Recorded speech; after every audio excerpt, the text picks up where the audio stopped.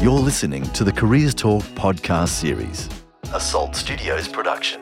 Before Ruby Hurd became a vocal advocate for the environment, she was a young student who had a genuine love for engineering. She enjoyed all aspects of the field, from problem solving in maths to the psychology of dealing with clients, and in high school, she knew she wanted to be an engineer. Although she initially lacked support from teachers, she worked hard and even took physics classes between year 11 and 12 to catch up with her studies. In this episode, Ruby Hurd takes us back to her high school days when she first discovered engineering and how it led to pursuing a degree at university. Ruby Hurd, thank you very much for sitting down and having a chat. Yeah, thanks for having me. Now, I want to go right back to the very start, your high school. You describe yourself as someone who was good at maths, good at English, good at science, and was getting good grades right across the park, yet you still say that you were always in trouble. Why? I was doing really well at school, but I always found myself drawn over to the bad kids, the bad side of the track. Gathered a couple of suspensions. For what sort of things? I'm a talker. Talk to me about your high school education then. Did you enjoy it? Was it a process that you liked? I didn't really love high school. A lot of people say, I'd love to go back to high school, and I'm not one of those people. I would not like to go back to high school. It was a hard time, and I was a little bit of a social outcast, I think, but I did enjoy what I learnt. When was it for you that you realised that you had a certain interest in some subjects which were obviously within that sort of STEM type of region? I originally wanted to be an author. I thought I was going to be a writer. I thought I was going to be in the army. I thought I was going to be a firefighter. I went through this whole range of different things that I thought that I was going to be. And then when it came down to having to choose around year 10, when you're moving into those more serious subjects in your last 2 years of high school, they gave us a big book of careers, and it was A to Z of all the careers. And I thought, well, I better just start at A. And by the time I got to E, I read what an engineer was. And that's when I realised that was me and that STEM was where I wanted to be. What was it about engineering, though? Because, you would have gone through all the careers in A and all the careers in B and a fair few of them in C and E and, could have gone on forever. What was it that made you stop and go, that's the one for me? It was just me. They had written about me on those pages. So they said that it was about problem solving. It had elements of legal studies and the law in there as well. You had to deal with contracts. There was parts of psychology there because you had to deal with clients and understanding people. And I enjoyed everything. I enjoyed all of those classes in high school. And so it looked like engineering for me was going to bring all of those things together. And that seemed really special. So how did you then tailor your high school education towards engineering and towards something that you were going to then go and study at university? So that's where I tripped up a little bit because I didn't have really good support. So I had written on, they give you a piece of paper and say, what do you want to be when you grow up and what subjects are you taking next year in year 11? And I had said, I want to be an engineer. And I'd chosen my subjects. And I'd actually not chosen physics because I didn't know what physics was.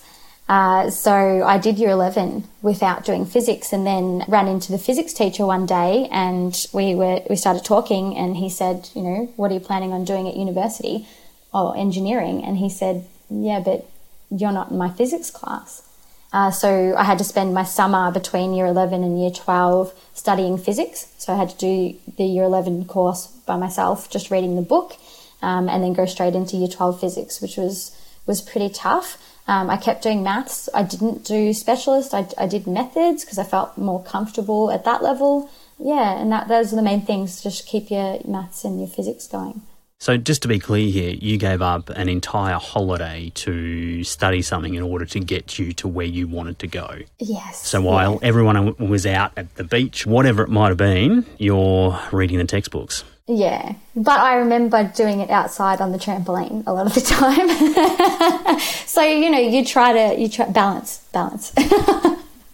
I guess it's just one of those things you've got to do to get over the line once you've worked out where you want to go, right? Yeah, exactly. And if that's really where you want to get to, you're not going to use that as an excuse. There was no other option for me to just say, oh, well, I've stuffed this up, I better choose something else. I just had to fix it. I would guess that bouncing on the trampoline and studying at the same time is not the normal way to learn. It might be for you. Is that something you've relied on before, or how do you best learn? That's not my usual method, no. I do find, though, that if you can combine learning with a little bit of physical exercise, just movement, really does help you learn, I think.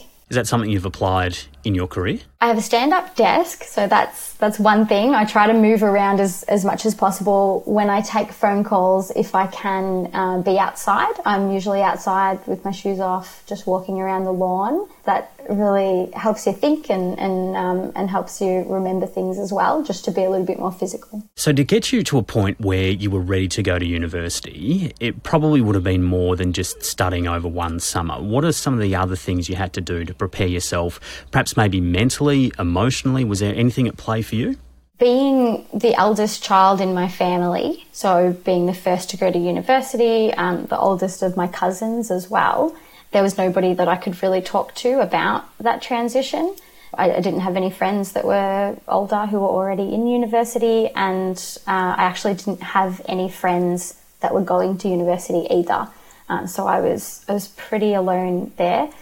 So I think, I went to the campuses and I checked them out, see where I felt most comfortable, tried to talk to people who might understand what I was going through. But yeah, it was a pretty solo process, I think. Is that something you look back on and think it would have been much easier if there was support there, or are you the type of person who just get up and get it done, even though you're by yourself? Yeah, I think I'm the latter, so I haven't really reflected on that probably until this moment that you've asked me that question, and have realised that I probably did have a big lack of support there. Yeah. Engineering is obviously very, very broad. There's many areas in which you can take it. How did you narrow down to the focus that you wanted to have leading into going to university? When I read about engineers, there was a general thing about what engineers were, and then this book went into all the different types of engineering that you could do. And I got really fascinated firstly with biomedical engineering, because there's a lot of robotics involved in that, and I just thought that sounded so cool. And then I was also attracted to the idea of environmental engineering because I'd always been very environmental. So I had a bit of a think about that, and I thought, well, at this point, what do I do to help the environment? As a teenager, the best thing you can probably do is just recycle. So I became so focused on recycling. That was all I thought I could do. And I thought about that a little bit, and I came to the conclusion that even if I had my own recycling facility, I would need massive amounts of power. And if power is being generated using fossil fuels, then, how beneficial to the environment am I actually being? So then I decided everything actually comes down to electricity in our modern day life. And so clean electricity was going to be the answer. Well, we're going to talk in our second episode about your career, which is obviously heavily focused around the environment, which is great. So I've got a lot of questions for you coming up there.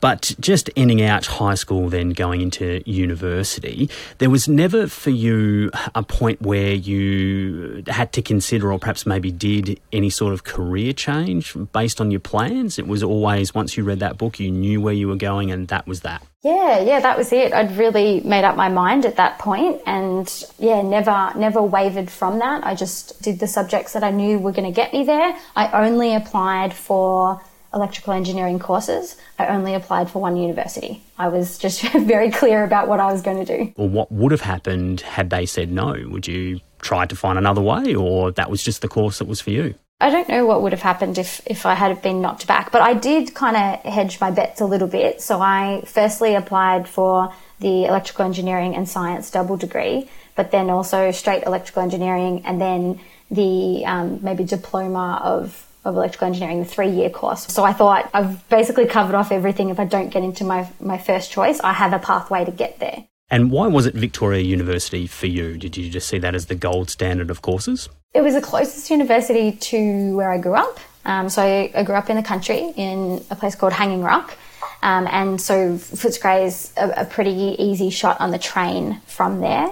So that appealed to me. I went to the campus. It was called Footscray Park, and so anything with a park in it is going to sell me. So yeah, I thought it's got lots of trees, it's got lots of grass around here, it looks beautiful, and I just feel really comfortable here. That's what made that decision for me. I just felt comfortable there. Talk me through it then. So you rock up on day one. What happens next? Were you confident going in? Probably not. Very few girls in the class. Something that, straight away makes you feel a little bit nervous, I guess, and take away some of your confidence. So when I looked around, I was in a room with about 125 students and 3 of them were women. So yeah, straight off the bat, that'll unnerve you a little bit. So how'd you deal with that? You just have to really be strong in yourself and know that you're there because you want to be there. I would be asked sometimes what I was doing there. Who were asking those questions of you? Just other students, just boys. How'd you respond? Well, I would ask them why they were there. And I remember getting a response from one of the fellas, and he said, "Oh, well, my parents told me I had to choose something, and I think engineers make a lot of money, and that's why I'm here."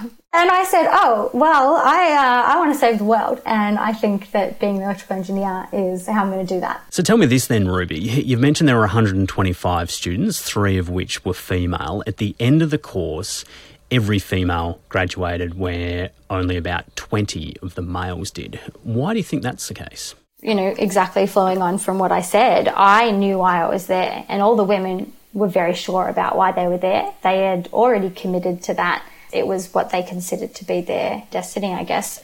The girls knew that's where they wanted to be, and they worked really hard to make sure that they graduated. So I started with 3 women, 2 more joined in the second year, and then all 5 of those graduated at the end with 20 fellas. So if you to look back on your education there's obviously some pretty highs. There's quite a few lows as well by the sound of it too. What are you most proud of?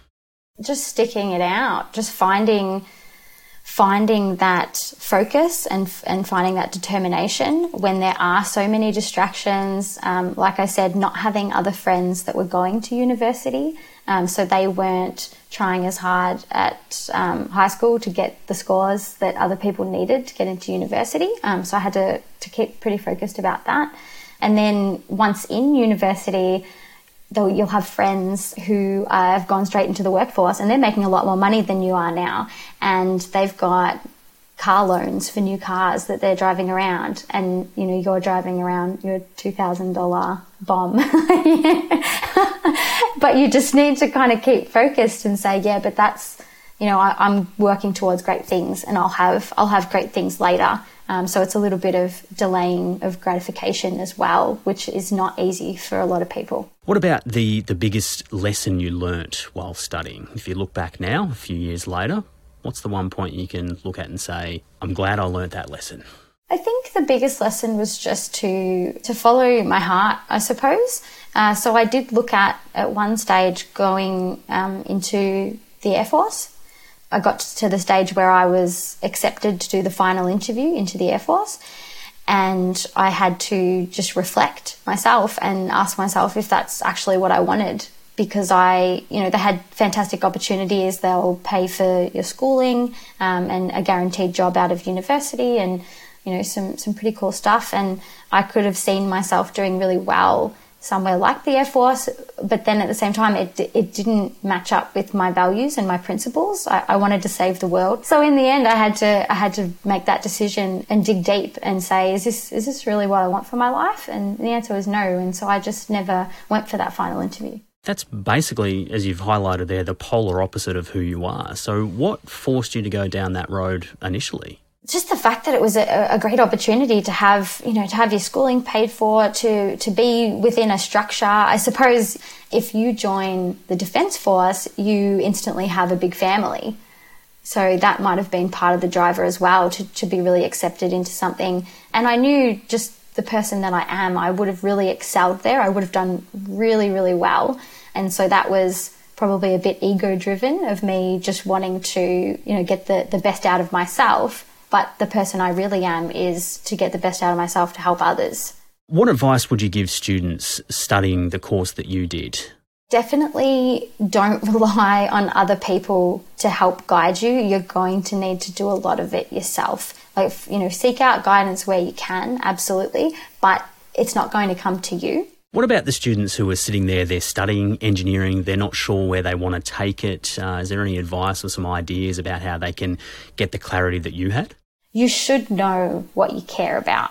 I think that deep down everybody really knows what they care about. So if you try to remove all of the extra stuff, thinking about money and thinking about future prospects and all those sorts of things, and just try and figure out what you actually care about, is probably going to push you in the right direction.